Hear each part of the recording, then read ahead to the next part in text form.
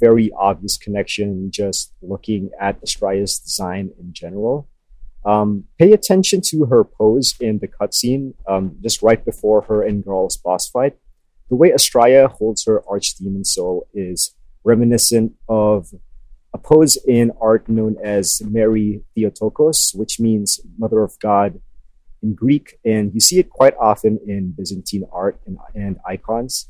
So this portrayal of Mary has her holding the infant Jesus with both arms close to her chest, as opposed to the Hodegetria, or the guide in Greek, where she holds the infant Jesus in her left arm, whilst pointing to or sometimes supporting him with her right hand. And again, this may not be an intentional reference. I know that Miyazaki just sometimes like to take things because they look cool. Which, yeah, you just have to look at like the blatant Pieta plagiarism in Bloodborne. Yeah, I'm not sure if he knows of the significance of like poses he takes from art history and Christian art in general. But having studied art history, like I think that it's really significant that these kinds of things are being applied to this particular character. Anyone else want to add anything? Because well, like you were talking about the Virgin Mary, and when we had Loki on, we were talking about dialogue, and he says that there is a line where someone just calls her the Virgin Mary. Yes, that is the filthy woman who sells you stuff. I can't remember exactly what Loki said about that, but it's probably just like a bad localization, because like the world building was all over the place when they did the localization for Demon Souls. Mm. And she's referred to as like the sixth saint, Astrea, which is again like an example of taking like a term and just sort of using it in their way. Yeah, exactly. Because like in Catholicism, like you can't be a saint until you're dead. Yeah. it takes quite a while after that. Yeah, and the Pope has to like beatify you. Yeah. So it's like you need to qualify to be a saint. Like first you have to be dead, and then the Pope has to decide if you've been holy enough, and then you can be a saint. So there's to be like proof of miracles that you've done, and there's got to be like someone who advocates for you and someone who advocates against you. It's a very long process. Yeah. It's almost like an election. Yeah, whereas the Souls games just use saint as a synonym for like holy person. Yes, it's the same thing with Bloodborne, where they use like all these like Catholic Church terms like vicar and stuff, but. But anyway, like apart from Mary, like I mentioned earlier that Astrea may have also been based on Kuan Yin. If any of you are familiar with Buddhism, she is a bodhisattva. It's kind of like almost like demigod, if that's the best way to describe it. So if you look at Kuan Yin as portrayed in art, she's also wearing like flowing white robes and often described as the Buddhist equivalent or analog to the Virgin Mary. She's a deity of compassion, or the secondary emanation of compassion, with the primary one being Amitabha or Amidaba, depending on who's saying the name. Basically, like these two holy figures, I think they are the most obvious influences for Astrea.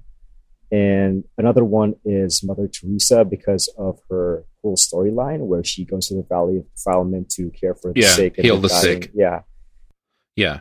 Apart from the very obvious nod to Mother Teresa, some other Catholic saints that may have influenced the development of Astrea's character include Mary Magdalene, the go-to patron saint for poor, outcasts, penitent sinners, etc.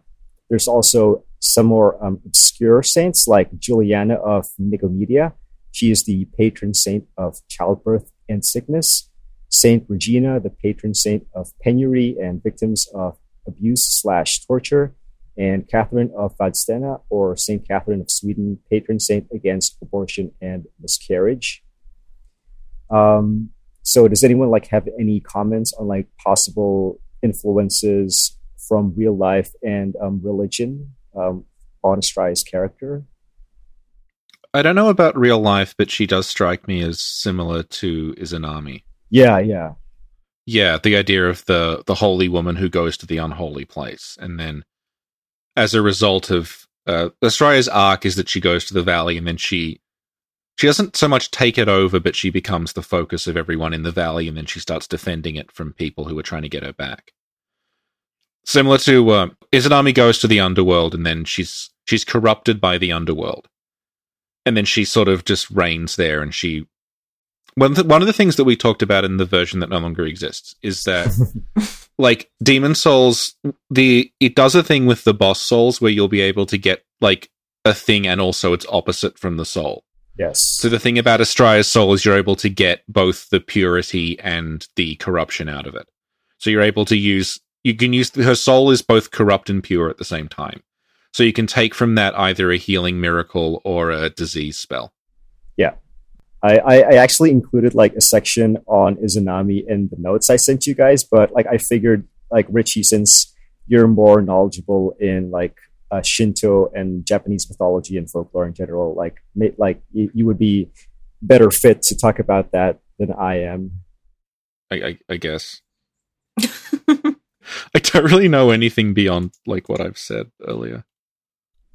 Yeah. Like I have like a base knowledge of Shinto, but I haven't like done a deep dive on it. So I'm mostly talking about like Astrea, like her design in particular, because I have an art background and like I studied art history. So there are a lot of these notes that I catch onto, and just looking at the meaning and the relationship between like certain design choices and the character's development and storyline. They do a similar thing in Latria, like the church in Latria that has that very obvious like white-robed saint stained glass window. But it also like it doesn't play into anything. It's just like it's a church, so this is what the windows look like, basically. Like the Fool's Idol herself kind of has like a crown of thorns design around her. She's like wearing like a circlet that looks like it's digging into her, but what does it mean? Yeah, I mean, like we mentioned earlier, like Miyazaki sometimes just takes cues from the real world, like from art history in general, and like without necessarily taking into account like the significance of that and the meaning behind it. Like, hey, it looks cool. It looks exotic enough, like to put into the world of like Demon Souls and Dark Souls and Bloodborne. Yeah, like that's a pretty common thing in like JRPGs. Like they'll start throwing things around that like don't translate well. Like a very common thing in JRPGs is they will use like a Star of David symbol to represent magic. Yeah. And like I remember, like this doesn't happen so much anymore, but in the 80s and 90s, like Nintendo were very, very conscious of like editing shit like that out. Mm-hmm. And they would have like you would meet priests and things with crosses everywhere because they just sort of that was visual shorthand for like this person can heal you. Yeah, I remember that in Breath of Fire 2, right? Oh God, yeah, that is like that is the one time it went through. Yeah, it's pretty extreme. Like, Breath of Fire 2, for people who don't know, is an SNES game where you go and fight Catholicism and kill Jesus. And then it turns out that God is actually an enormous, like, dragon sort of demon thing that you then have to kill them as well. Yeah. It's really intense. It's just like crosses everywhere and like priests and things, and the characters are talking about how like, oh, we've got to end this religion by murdering all the priests. These are our heroes. And like, I'm amazed it got through at all. Like, this is like, that got through, but then like 5 years earlier, they were like making people go through and cross, like erase every single cross on a gravestone in Castlevania because they didn't want to upset anyone. Yeah. Yeah. I mean, you'd be surprised what goes through the radar. Yeah. Okay. So let's just go to like Astrea's outfit. So her outfit and overall design, like it's meant to evoke Catholic imagery, again, like the Virgin Mary or a nun's habit or Vatican robes. But like it's also very clearly inspired by Shinto. In particular, it's evocative of the Mika or shrine priestesses. So they dress primarily in a white haori or a kimono jacket and a long red hakama. And even if Astrea isn't necessarily wearing that kind of outfit one-to-one, just the color choices make it clear that, yes, it's also an influence. And it should be noted that white is a color typically associated with purity and virginity throughout various cultures anyway, regardless of religion, mythology, or folklore. If you notice that Astrea's outfit isn't pure white, it also has red on the shoulders, sleeves, the belt, and the cape. This is also representative of blood and her loss of innocence. Like, just looking at the cutscene right before her and Garl's boss fight, you see that the entire length of her dress is completely covered in blood, and it's creeping up from the bottom of her skirt. I think it ends like right before her belt, or like around the hip area. So that's kind of symbolic of the blood slowly creeping its way up her clothes. It's symbolic of how she's throwing away her old life as a holy woman and embracing this demon soul. But that doesn't necessarily mean that she's evil. I've heard some people argue that Astrea is evil, and she's using her whole healing the sick and caring for the abandoned thing as like a way to trick people into worshiping her. But honestly, I think that's kind of absurd, and I don't really see much of it in the game itself. Yeah, that's what the filthy woman says. Yeah, but she's clearly not. She's not like an omniscient narrator figure. Like, that's just what she says. Yeah. Exactly. One of the things we talked about in the version that got lost is that... That's what I was about to bring up, but go on, Richie. Okay. Is that the filthy woman, like, she says that I'm a simple peddler. Like, can you give me souls so I can, like, feed my child? So the idea is that, like, when Astrea came through, everyone sort of deserted the valley and followed Astrea. So the filthy woman is jealous and angry that, like, she's lost everything because basically business has dried up. So she starts saying, like, oh yeah, I bet she's just doing this to get souls from people, and she's like the bad one in this scenario. But that's her justification. It's not actually what's happening. Yeah. Like you said, like she hasn't taken over the valley. She's not killing people and collecting their souls. Like she is like genuinely just there to care for the sick and the abandoned. And I mean, the entire point of her boss fight is to show that you basically just intruded onto these two people's lives and you're trying to kill them to justify like your own quest. So it is a moral choice, definitely. Like who's right, who's wrong. Like I know that you're supposed to do this, but do you really? Like, if that makes sense.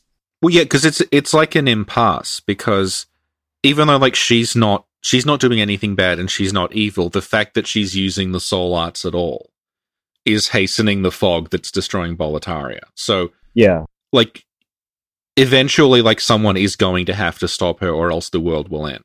Yeah, but she's also not doing anything wrong. Yeah, exactly. Yeah,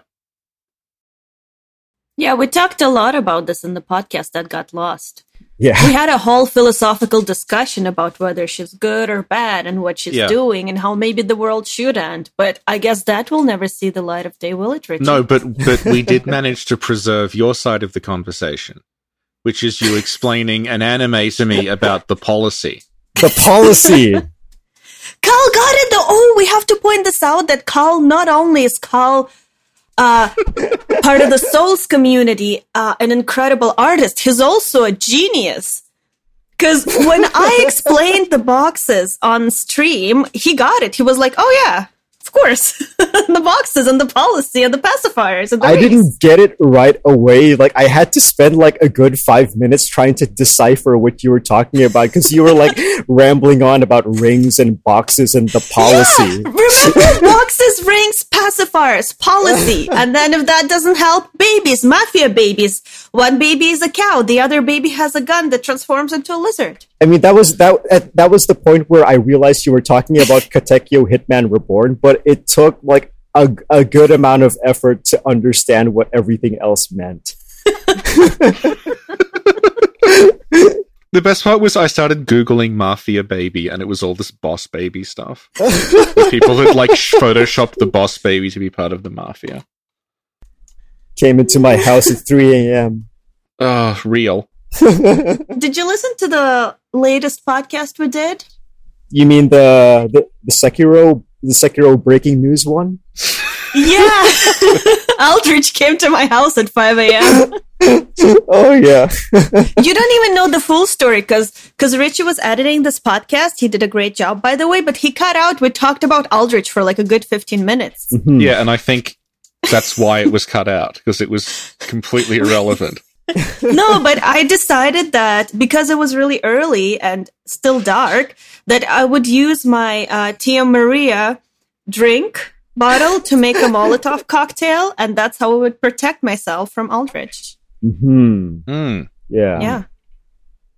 I was very happy that I have this one lighter in my house that I could use to make it. You were also very quiet in that podcast for like the first 5 minutes, and then your volume slowly started going up.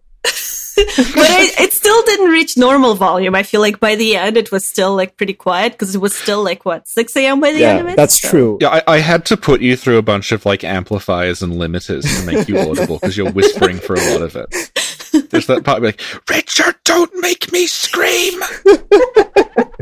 Yeah, but like when Sin said that she was like unusually calm and quiet in that podcast, I assumed it was like because she was like on painkillers or something.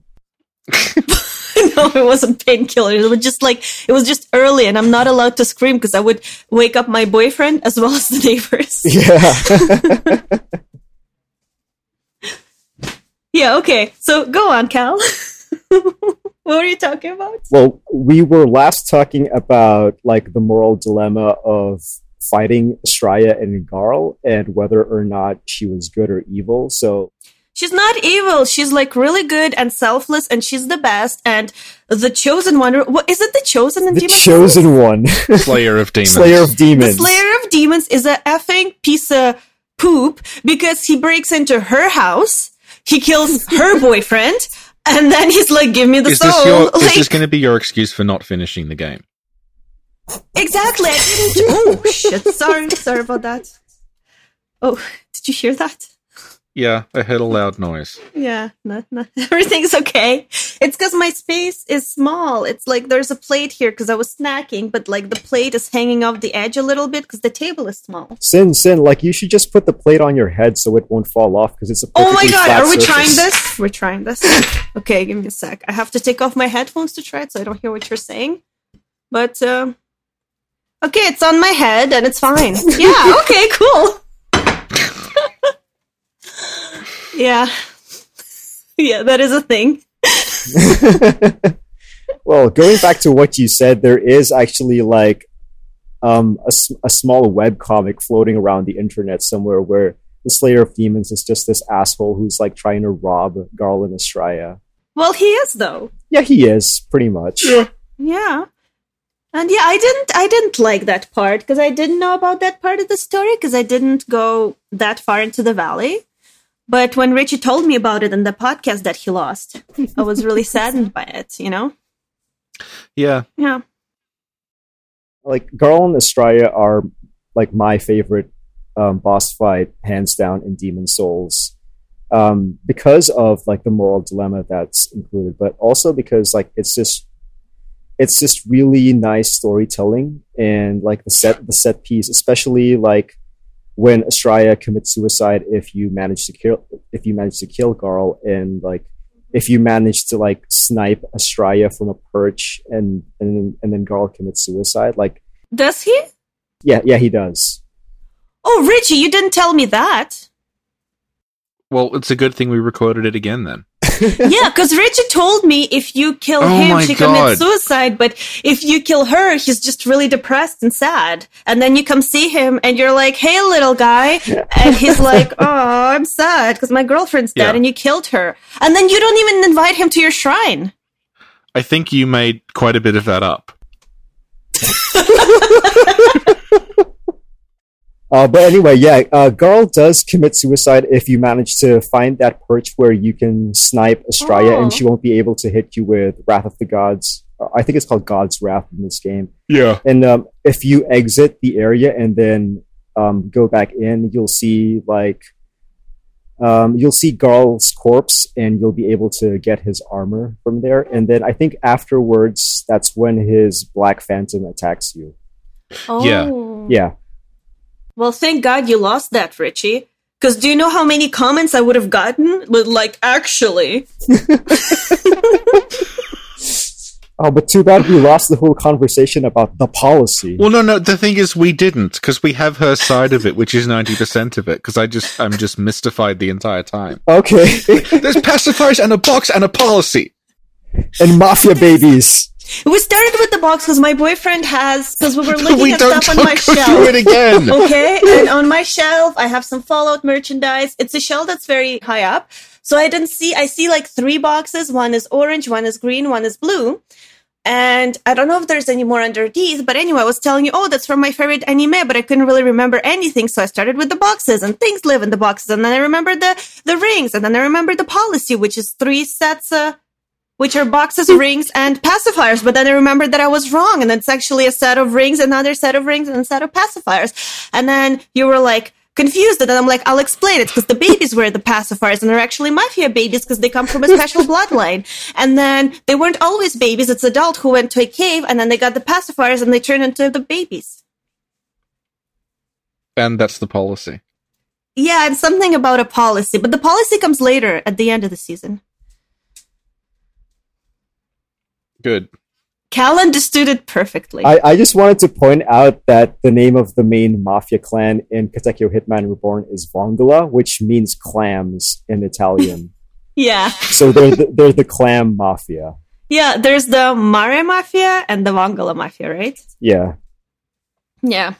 And they're aren't they against each other at first, but then they're chill with each other? I honestly can't remember. It's been a decade since I last saw this anime.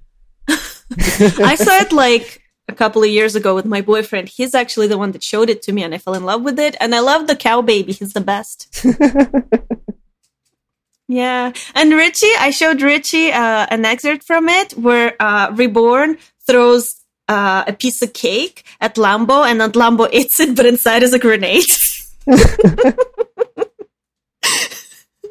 Richie thought that was a little weird. But what does he know? Okay. So anyway.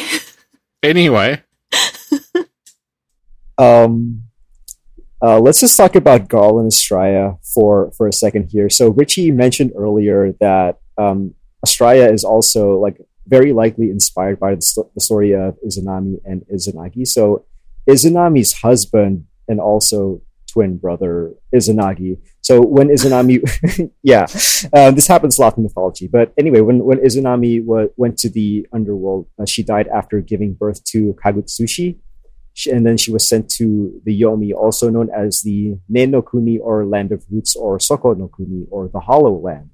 And her husband Izanagi followed her to the underworld in an attempt to bring her back. But when he saw her, she had already been consumed by rot and filth.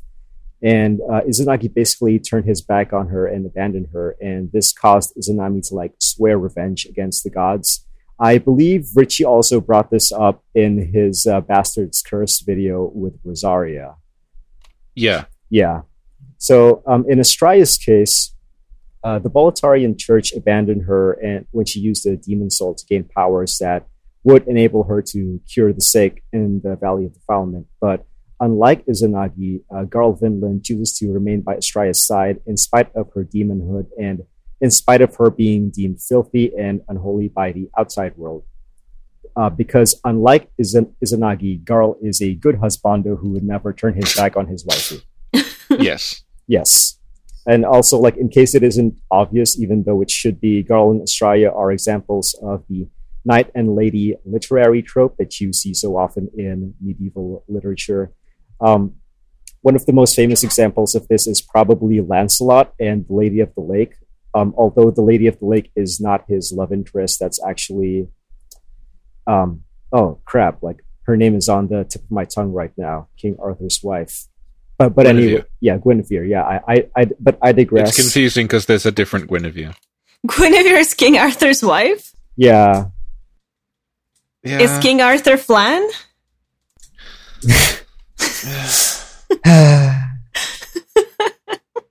Go on. Yeah, like, I just wanted to talk about that the knight and lady literary tropes are very common, and they're quite fitting in this case here in Demon Souls. Yeah, they're also common from games as well. Yeah, we talked about Egon and Irina as another example. Yeah, in the podcast that Rachel lost. Yeah, how many? You've been dragging this out for some time.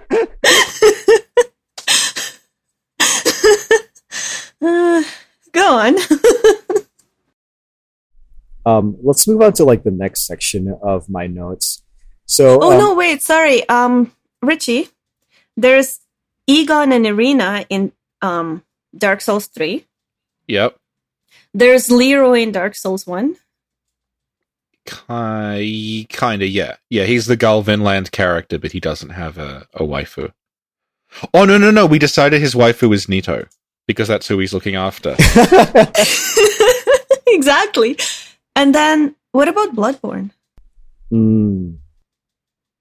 There's barely any NPCs in Bloodborne. I guess it's Alfred, and his waifu is the queen. Kind of. Well, she is corrupted. So it's a little bit of a little bit of Demon Souls, a little bit of Dark Souls. They kind of like put it all together, and they get Alfred and the Queen. Theory real. Confirmed. The policy. The policy, yes. Is that going to be like our code word for this podcast? The policy. No, that's a code word for life. Okay. Are we going to have to start a new podcast just called The Policy? Yeah, there we go. That's the 5 a.m. podcast we're going to do. But oh my god, Richie, you say code words are useless, but you see, Kel knows about the code words. Yeah, but what do they don't do anything. They make you feel fulfilled. It's just confusing me. Brian Kelly is our code word champion. I think Brian got every code word we ever mentioned. Okay. Even the tricky ones where it's in the description or on the screen or in another podcast. I feel like we should apologize to Brian for the effort he's put into remembering all of these. Brian also said that I seriously think you're slowly driving Richard completely mental. Gotta love it. Well, it's a shame we lost the policy discussion because I think that was me snapping and just be like, what? What are you talking about? And then at the end of it, you just delete your side of it. No, that's unacceptable. I just tell her I lost it. But no, I mean, Sin still has her half of that recording, right? Yeah. So, it's technically not lost. You just lost the important value of defilement discussion, but you managed to keep the discussion about the policy. Yeah, so I'll just, Richie has been release it. You know what? I'll release it, Rich. If that's what you want, I'll release my side of the policy. Didn't you release one that's it's just me talking to no one for 15 minutes? I remember that one. It's when Loki's internet dropped out or something. Yeah, something no, okay. Well, okay, this time what happened is someone who's part of this podcast, not Richie, lost half an hour of recording somehow, which included Loki and themselves. And we don't know who, so we can't point fingers, right? And so it was just Richie sent me his audio and was just so him talking for half an hour. So I just put that on Patreon. So if you ever want to hear Richard talking to himself for half an hour, check out our $2 tier. Yeah. It's interesting that you referenced the audio in that instance being lost by someone who wasn't me. It's impossible to say. It's like Bloodborne lore. It could be anything. It's up to people listening to speculate. Yeah, she may or may not have a flat head. Yeah. Yeah, and it's literally called Translations Part 2, Richard's Monologue minutes. Okay, we'll get that, and we'll get the policy, and we'll put them side by side, and we'll see if they sync up. Okay. Yeah. Good. I'm just going to move on to like the next part of my notes. Please. This was what I wanted to talk about mainly. In East and Southeast Asian cultures, there exists a folklore trope of a woman who acts as a caring mother figure towards specifically abandoned or dead infants and children. So in Filipino mythology, and by extension also Indonesian and Bornean, this figure is known as Mebuyan.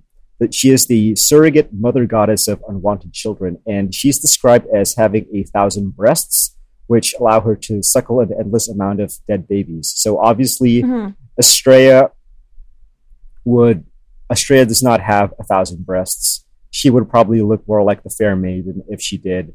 And like, but anyway, like you get the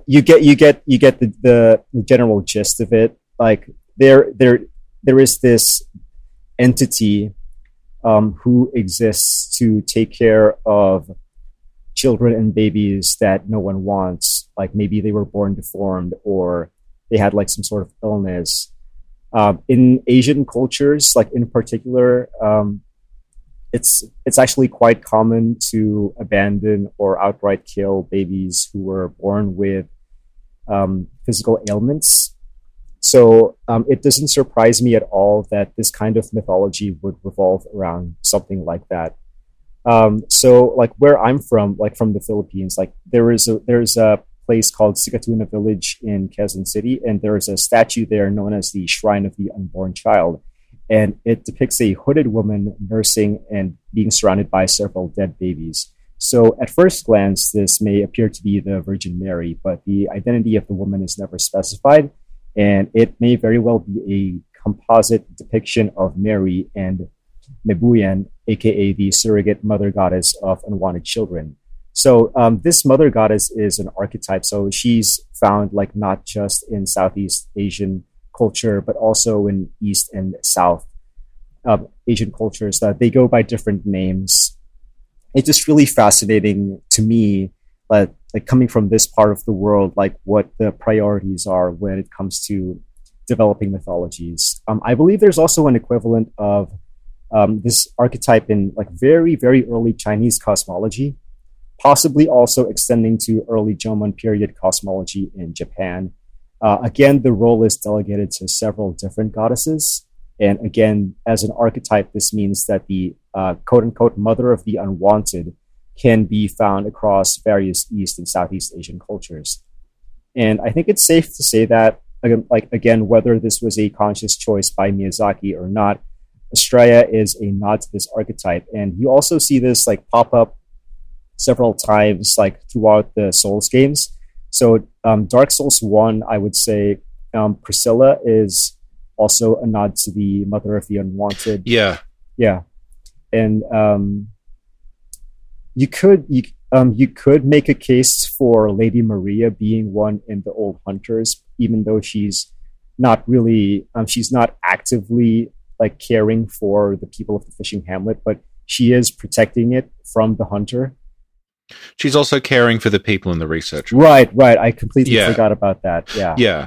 That's I was going to bring her up later on with reference to like a Mother Teresa figure. Yeah.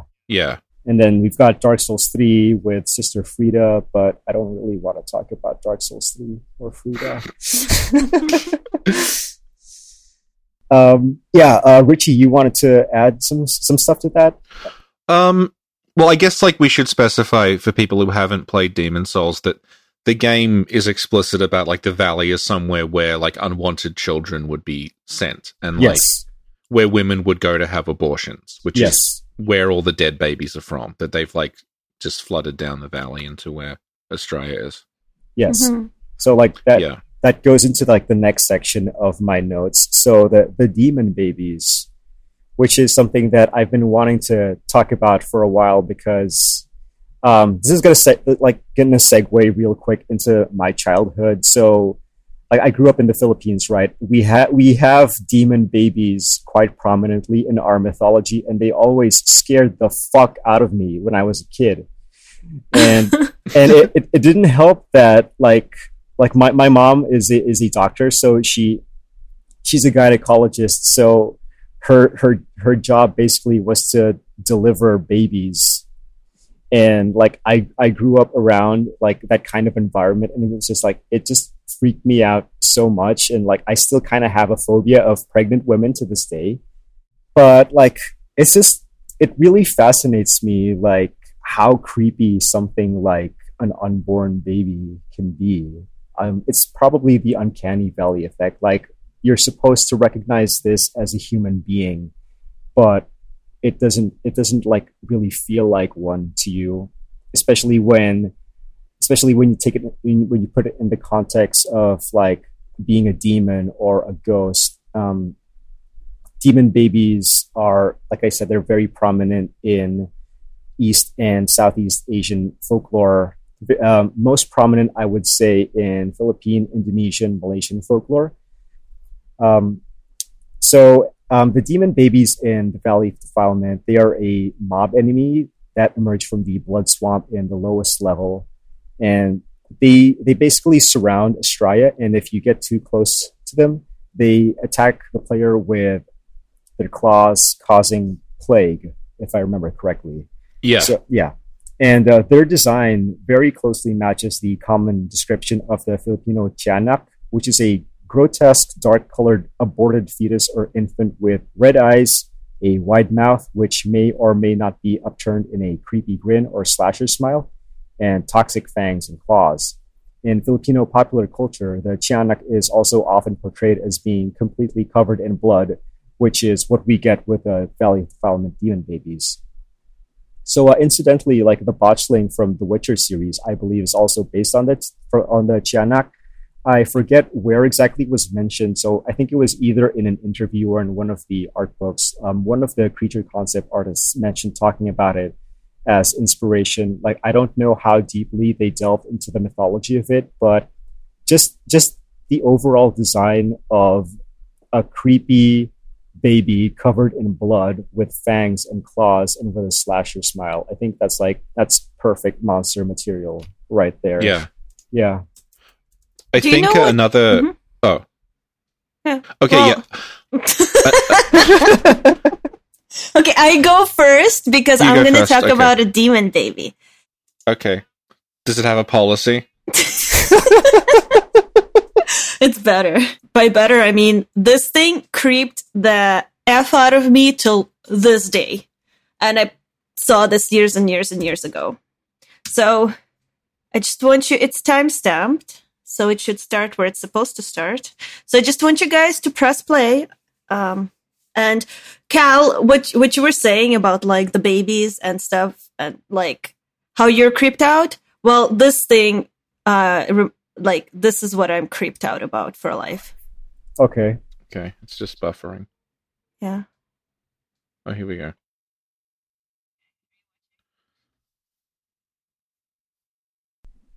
Oh, wow. Yeah. Are y'all creeped out for life too? Is that the sun that scared you? No. The sun that scared me is something else. I feel like Dead Space 2 traumatized me a lot more than other games that I've actually finished. Yeah, I'm surprised I finished it. Usually I'd be like, nope, bye. But I really liked it, so I pushed through. But yeah, oh man. Cal, do you know about the sun that scares you? No, not really. Did you play Dead Space 2 yet? No. Okay, these are spoilers, so we'll keep them for later after you finish playing Dead Space 2 one day. I don't think I'm ever going to play any of the Dead Space games anyway, so like go ahead and spoil it. Why? We'll stream it. That's our next goal. No. Stream, because, there's no co-op. It's Dead Space 3. Never mind, we'll figure it out. It's okay, we got you, Cal. We will make sure you will experience Dead Space 2. Can you stream Kuon instead? I hear the gameplay is bad. Yeah, the gameplay is terrible, but I love everything else about it. Okay. Richie was streaming Kuon. All right. I'll have to get a PS2 emulator running, and if that doesn't work... Oh no, it's PS2? It's PS2, so I'll either have to get a PS2 emulator working, which may not, because this computer is a potato. Yeah. And if I can't get that, we'll have to buy a copy of Kuon. Yeah. And they retail for about $250 used. Jeez. Okay. So basically, because I can't do an emulator on my thing either, basically we would need like PlayStation 2s and versions of Kuon. Well, I've got a PlayStation 2. Well, I don't have one. What are we both streaming it together? Yeah. So how much would that be, Richie? PlayStation 2 plus Kuon for each one of us? PS2s aren't that expensive because it's an old system. My boyfriend just said we have a PlayStation 2, you moron. Okay, I forget that my boyfriend had no life until he met me, so yeah, he probably does have it. Okay, so how much does Kuon cost?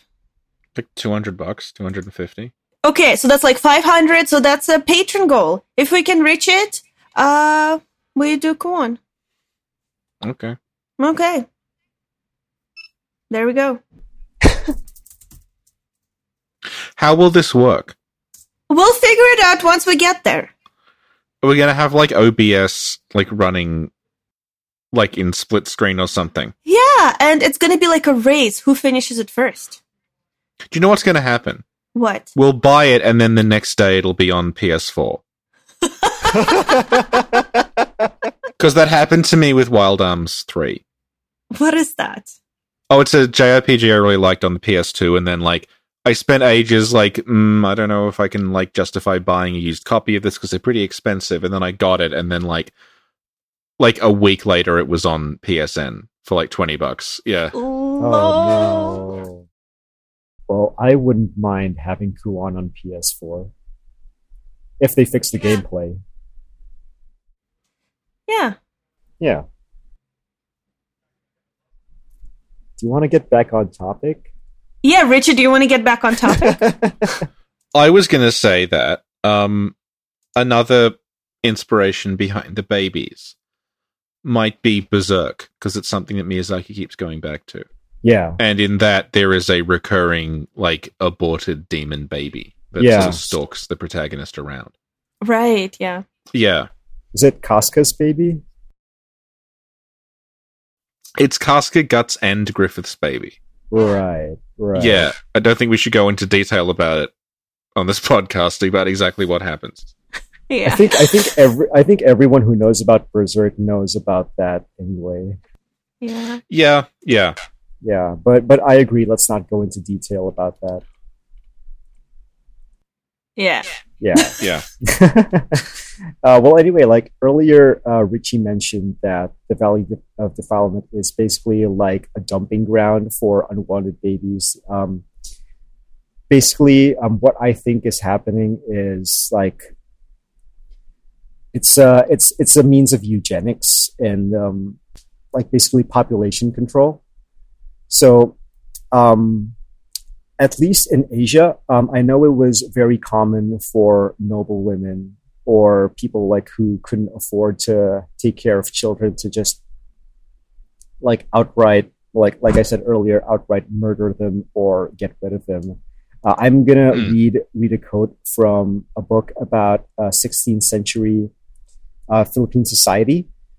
It says that abortions were a common form of family planning practiced by ranking ladies to limit their lineage and preserve their heritage, or by others because of poverty or poor prospects for their children. They were induced by massage, strong herbal medicines, or probing with a stick. Furthermore, Visayans had a custom of abandoning babies born with debilitating defects, which led many observers to believe that Visayans were never born blind or crippled. So again, eugenics and population control. Yeah, we had a similar discussion with regard to Derasine.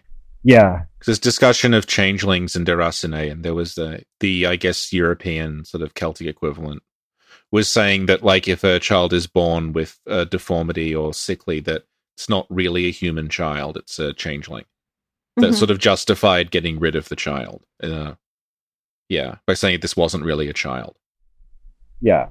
So, like, again, like, just the fact that these children, these babies, the fact that they weren't considered human by the people of Boletaria, and then just basically dumped into this like garbage pit of phallic defilement, and that Astrea goes there and revives them. Like, I don't think that's an act of evil. That's very clearly an act of compassion to me.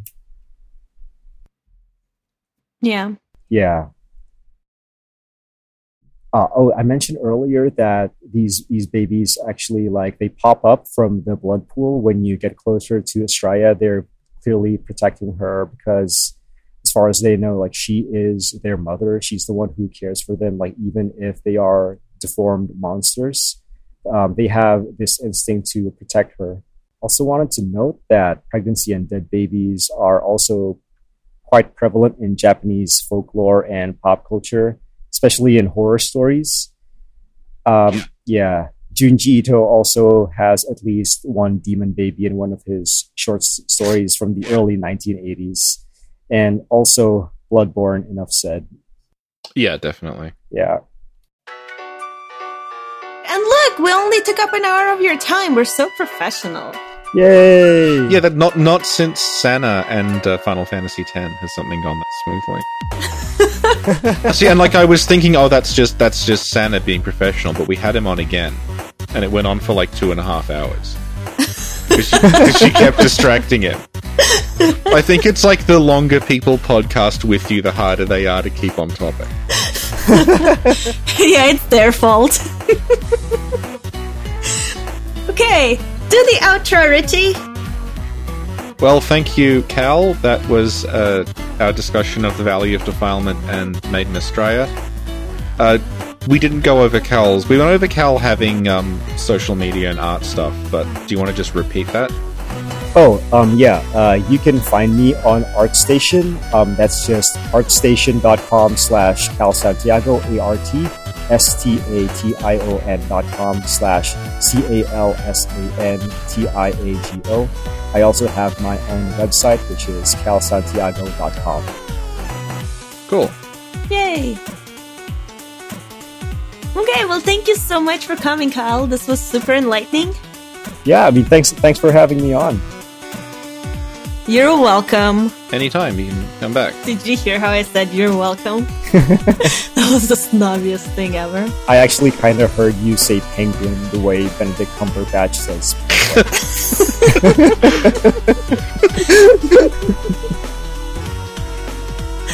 Yeah, thanks so much, Kel. This was awesome.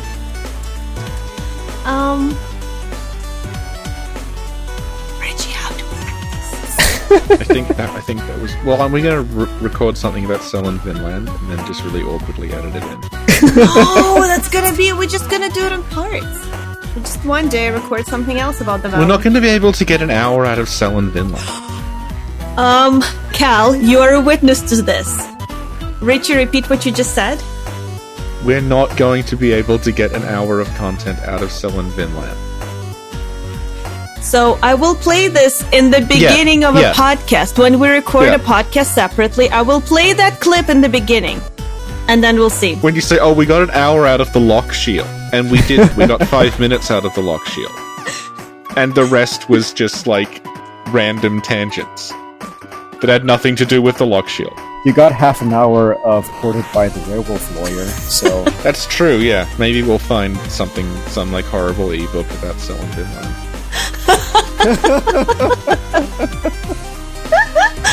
Yeah. Alright. Okay. Well, again, thank you so much for coming, Kyle. This was super awesome, super enlightening. Yeah, thanks for having me. Yeah. Let us know if you have any other enlightening things to say about the series, because we sure don't. Well, like, I can mostly talk about stuff that, like, has to do with art history and, like, Asian culture, so I might be able to find something, but I don't know. Yeah. No pressure, but have it on my desk by noon.